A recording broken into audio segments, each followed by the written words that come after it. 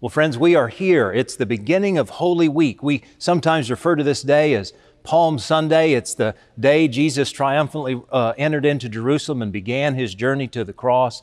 Thank you for being with us throughout this series called From Empty to Full, and for celebrating this glorious day. We really are glad that you're here. Be sure to check in for us. We always like to know you're here with us. So if you're on Facebook or on our streaming platforms, then just click check in and you can check in with us. Of course, if you're on the website, it's just right there. Listen, friends, that helps us to know you're with us, but it also helps us to connect with you and to develop those relationships that we really want to develop with you and for you as we try to help you grow in a relationship with Jesus. So be sure to check in. And remember, if you're on the app, you can follow along with the message notes, you can engage Scripture, you can make donations. There's all kinds of great stuff you can do in that app. So I do hope you'll take full advantage of that. Well, we're almost there. You've been fasting for almost 40 days and 40 nights, right? And the feast time has almost arrived and is almost here with us. I just want to laud you for all that you've been doing throughout this season of Lent. It really has been a journey.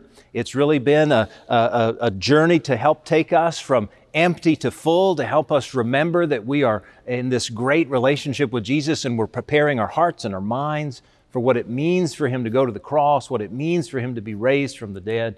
So thanks for being a part of that.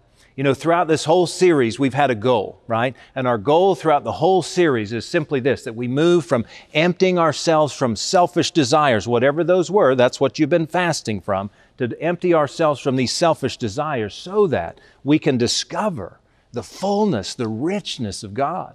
And it's my prayer that that's been a part of what you're discovering as you've been fasting, whether your fast has been every day or just certain days of the week, whether it's been from food or from media or from behaviors and attitudes, whatever your fast has been, my prayer is that you've been discovering how powerful it is to empty yourself of these desires so that you can become full and rich with the goodness and richness of God. Well, we've got yet another Hebrew scripture today that's going to guide us. If you've been with us over the last many weeks, you know we've been actually in the Old Testament quite a bit. We've been in Ezra, we've been in Esther, we've been in the prophet Isaiah. Today we're going to be in the prophet Zechariah. Zechariah is one of those unknown minor prophets. You know, we know some of the major prophets sometimes like Isaiah and Jeremiah and Ezekiel and Daniel. We don't always know the minor prophets. They're some of those lesser known folks. That's literally why they're referred to as the minor prophets. But Zechariah is one of those that near the end of Scripture, it's literally the second to the last book of the Old Testament. And Zechariah writes alongside of another guy named Haggai, and those both are writing about Israel and coming back out of the Babylonian captivity, finding freedom with God, helping to rebuild the temple, helping to re-enter into worship. But like every prophet, they have a word to speak on behalf of God. They have a word to share with us that says, this is the way you ought to be doing this, and this is how you ought to be in relationship with God. And so Zechariah is doing that for us. We're going to read a couple of portions from a couple of chapters throughout Zechariah, who's going to remind us in particular about fasting. I don't know about you, but I have found it absolutely fascinating over these last many weeks how these Hebrew scriptures have helped us to better understand Christian fasting and how they connect us with Jesus. But they do. And so I love that. So today we're going to start in the 7th chapter of Zechariah, where he's going to set up for us an understanding of how fasting started for the Hebrews and how it's going to change towards the way you and I understand it. So let's read first from Zechariah chapter 7. And what he's doing is helping us to understand the purposes behind the fasts. Here's what he says. Tell the priests and the people in the land, for 70 years you fasted and cried in the 5th and 7th months. But that was not really for me. And when you ate and drank, it was really for yourselves. The Lord used the earlier prophets to say the same thing. When Jerusalem and the surrounding towns were at peace and wealthy, and people lived in the southern area and the western hills. Well, so it's fascinating. You may have caught on that Zechariah makes this note that you've been fasting for 70 years and you've been sort of crying and lamenting and fasting in the 5th and the 7th months. Well, for most of us, we just kind of see that and go, okay, 5th and 7th month, no big deal. But what we fail to realize is that that literally is referenced way back in the Old Testament about why they would do it. We have to go all the way back to 2 Kings chapter 25. We're not going to read from that today, but I do want to strongly encourage you to find 2 Kings. It's near the front of the Old Testament, 2 Kings chapter 25. For in there, it's going to describe why the 5th and the 7th month were important. And a part of what you'll discover is that Nebuchadnezzar has set siege on Jerusalem. He's a foreign king, and he literally destroys Jerusalem. He tears the wall down. He killed, the people get so angry, they kill one of the governors that he's left. And so for 70 years, the Israelites have been fasting on the 5th and the 7th month when those things happened. The siege of Jerusalem and the killing of the governor. Then for all these years, they've been fasting, and they've been sort of mourning. They've been sort of lamenting. They've been reflecting in those 5th and 7th month for 70 years, fasting in order to remind them of that despair, to remind them of the problems that they faced, to claim for them this connection with God that's mindfulness, if you will, about how wrong life had been. They fasted in the 5th and 7th month for 70 years. What Zechariah will go on to say there in the 7th chapter is that use that fast to begin to offer justice and mercy and loving kindness for others, much like we discovered from Isaiah last week, if you were with us, that our fasting is designed to help connect us not only with God, but with our neighbors. And so Zechariah is reminding them of that. What becomes fascinating is from chapter 7, where we just read, into chapter 8, which we're about to read, Zechariah begins to remind them of how important it is that we move from that lament to a different kind of fasting. So watch what he says as we move to chapter 8. He says here is another message that came from me, the Lord of heaven's armies. This is what the Lord of heaven's armies says. The traditional fasts and times of mourning you have kept in the 4th, 5th, 7th, and 10th months are now ended. They will become festivals of joy and celebration for the people of Judah. So love truth and peace. Okay, so he's still talking fasting, right? He's still talking about some months of the year. He actually adds a few. Remember, he had already the 5th and the 7th month, but now he's added the 4th and the 10th month. Well, likewise, I'm going to invite you to go back to 2 Kings chapter 25, where it continues to sort of identify the troubles that Jerusalem was facing, and the fact that the wall was torn down and that there was great tragedy going on. So they moved in Zechariah's time from not only fasting in the 5th and the 7th month, but also adding now the 4th and the 10th month. So they're fasting 4 months out of the 12 months, right? But listen to what he said. I want you to take your mourning that has been your fast, that lament fast, and I want you to know it's going to turn into joy and a celebration, and to recognize that there's something new that's on the horizon. There's something grand that's coming. There's a glorious opportunity. And like many of the prophets, Zechariah is reminding the Israelites, there's hope, friends. And therefore your fast needs to change. And I hope that's what you've been discovering over these last many weeks throughout the season of Lent, is that fasting isn't about the sort of lamenting or the mourning or the suffering or the sacrifice, but rather it's about this gift of joy and elation. So what we realize that Zechariah teaches us is this: fasting will no longer be about sin or God's wrath or the tragedies that prevailed for them. He's telling them, stop making your fast about those things, but rather make your fasting about the celebration of what God will do. Because God is about to do an amazing thing through Jerusalem, through Judah and Israel. God's about to transform you. This is the message of Zechariah. And he's trying to bring this hope and this opportunity to remind them that, yes, there has been a season of mourning. There has been a season of your sinful and tragic behaviors. But now there's an opportunity for better, for joy. Look, This gift is this, that we need to know that our fasting goes from abstinence, right? We're going to abstain because we're sorrowful, we're sad, there's been tragedy. Our fasting is going to go from abstinence now to joy. And to celebrate that gift, it's going to go from mourning to celebration. And that's the gift that you and I are celebrating now, friends.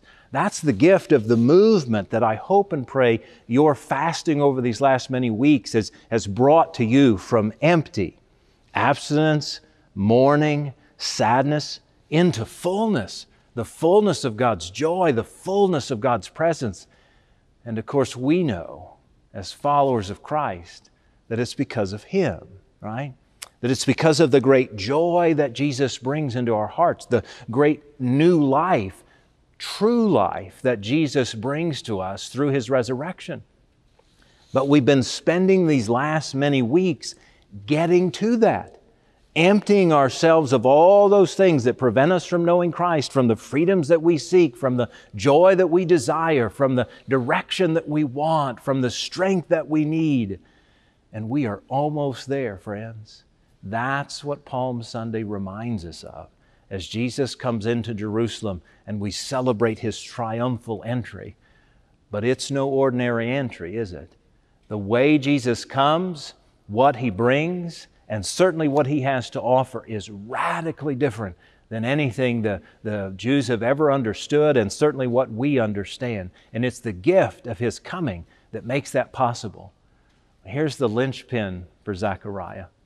So we don't know much about him, right? We certainly had not heard any of this information about fasting before, at least most of us probably haven't. The most famous thing that Zechariah is known for is for what he proclaims in chapter 9.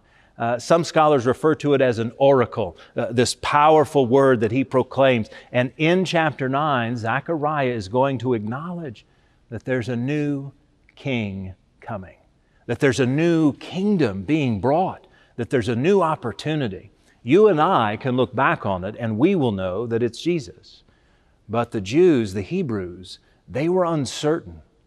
But what's fascinating is both Matthew's Gospel in chapter 21 and John's Gospel in chapter 12 quote this very verse from Zechariah chapter 9, and it's the indication that a king is coming. Here's what it says in verse 9. Rejoice, O people of Zion. Shout in triumph, O people of Jerusalem. Look, your king is coming to you. He is righteous and victorious, yet He is humble, riding on a donkey, riding on a donkey's colt. That's Jesus. That's the Jesus you and I know. That's the Jesus that Matthew, Mark, Luke, and John report are coming into Jerusalem. And Matthew and John's Gospel claim this very text from Zechariah the prophet.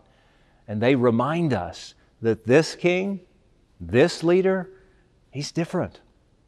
It's not like the leaders who let you down before. It's not like the circumstances that have all fallen down before you before. He brings a new kingdom, and He's different from every other leader that you've ever known. This powerful word from Zechariah helps us to better understand why this day, why Palm Sunday that we now celebrate with our palm fronds and with the shouts of Hosanna and with the glorifying of Jesus. But we've got to know He's a different kind of leader. I mean, think about it with me, if you will. Golly, if He had been a Roman leader, He'd have come into Jerusalem in one of those fancy chariots with a great stock of stallions leading Him on. But Jesus came in on a donkey, and a borrowed one at that. If He'd been a political leader, He'd have been surrounded by all kinds of security guards kind of keeping the people at bay. But no, Jesus came in surrounded by His disciples, that ragtag group of folks that came from every known kind of walk of life. And He rode literally into the crowds of people. If He had been a military leader, man, He'd have come galloping in on His standard steed, and He'd have been waving like those military parades at all the crowd at a distance. But Jesus, He came in on a lowly donkey, walking pretty much as slowly as He could, not only waving at the people, but trying to reach out and connect and see the people. Had Jesus been a religious leader of the day, he'd have been all decked out in regalia and robes and surrounded by other stately leaders and sort of protected by all of those from the common people. But Jesus came in, connecting immediately with people, never shrinking from reaching out and touching people's lives and hearts and circumstances. See, Jesus, he was a different kind of leader. He leads our lives differently. He calls us to different ways of living. He reminds us that we can be full if only we'll empty ourselves of this other stuff. But it's why our fasting turns from the mourning and the emptiness into the joy and the fullness, because He brings that with Him. I'm mindful today, just like next Sunday, are days unlike any others. But they do begin a series of days, an 8-day cycle from Palm Sunday through Maundy Thursday and Good Friday and ultimately to Easter Day. They're altogether different, but they've got to remind us that we've got to be different. Because here's the reality of those 8 days back in Jesus' day. The same voices that cried, "Hosanna, loud Hosanna!" And some of those same voices were the same ones who cried, "Crucify Him, crucify Him." The kingly coronation that they were preparing for as He came into Jerusalem, believing He was this newfound king, but He wasn't like any other king, that turned into a crucifixion and a crown of thorns. You see, not only was Jesus different and is He making us different, but He expects different behavior from us. He expects us to be somehow different from the world. We cannot be the same voices who shout Hosanna and crucify. We cannot be those who want Him to be king, but only the way we want Him to be king. We've got to accept that we will, experience all of those emotions, the great joy and elation and celebration of His triumphal entry into Jerusalem, as well as the heartache and the sorrow and the sadness of Calvary and His crucifixion. Friends, what we need to claim through our fasting, what we need to recognize is He brings something that's far unique and powerful, is true life. But we only receive that true life in Christ if we will empty ourselves and claim the gift that He offers. Friends, one last thought I leave with you today is this: the gift of fasting that you've been doing over these last many weeks, the power of that fasting, the gift of that fasting is that it sets us free for greater joy. And that, my friends, is true life. That's the life that Christ brings. That's the gift that He offers. He helps remind us that now that we've been fasting from whatever it is that we've been fasting, we're probably more grateful for whatever that is, whether it's food or media or anything else. We have a greater appreciation for it because it's been absent from our lives. We have the opportunity to know that even when we've emptied ourselves of that thing, it's created space and opportunity for the fullness and the richness of God. Friends, my prayer for you is that these last 40 days have been a way for you to discover true life, have been a way for you to discover the powerful gift of God's love found in Jesus. And that as we welcome Him into our hearts again this day called Palm Sunday, getting ready for the gift of both His crucifixion and His resurrection, that your life will be full and that you will truly know true and abundant and full life. Thanks be to God that we have that powerful gift found in Christ because we've been able to make room for Him and allow Him to come in. Will you pray with me?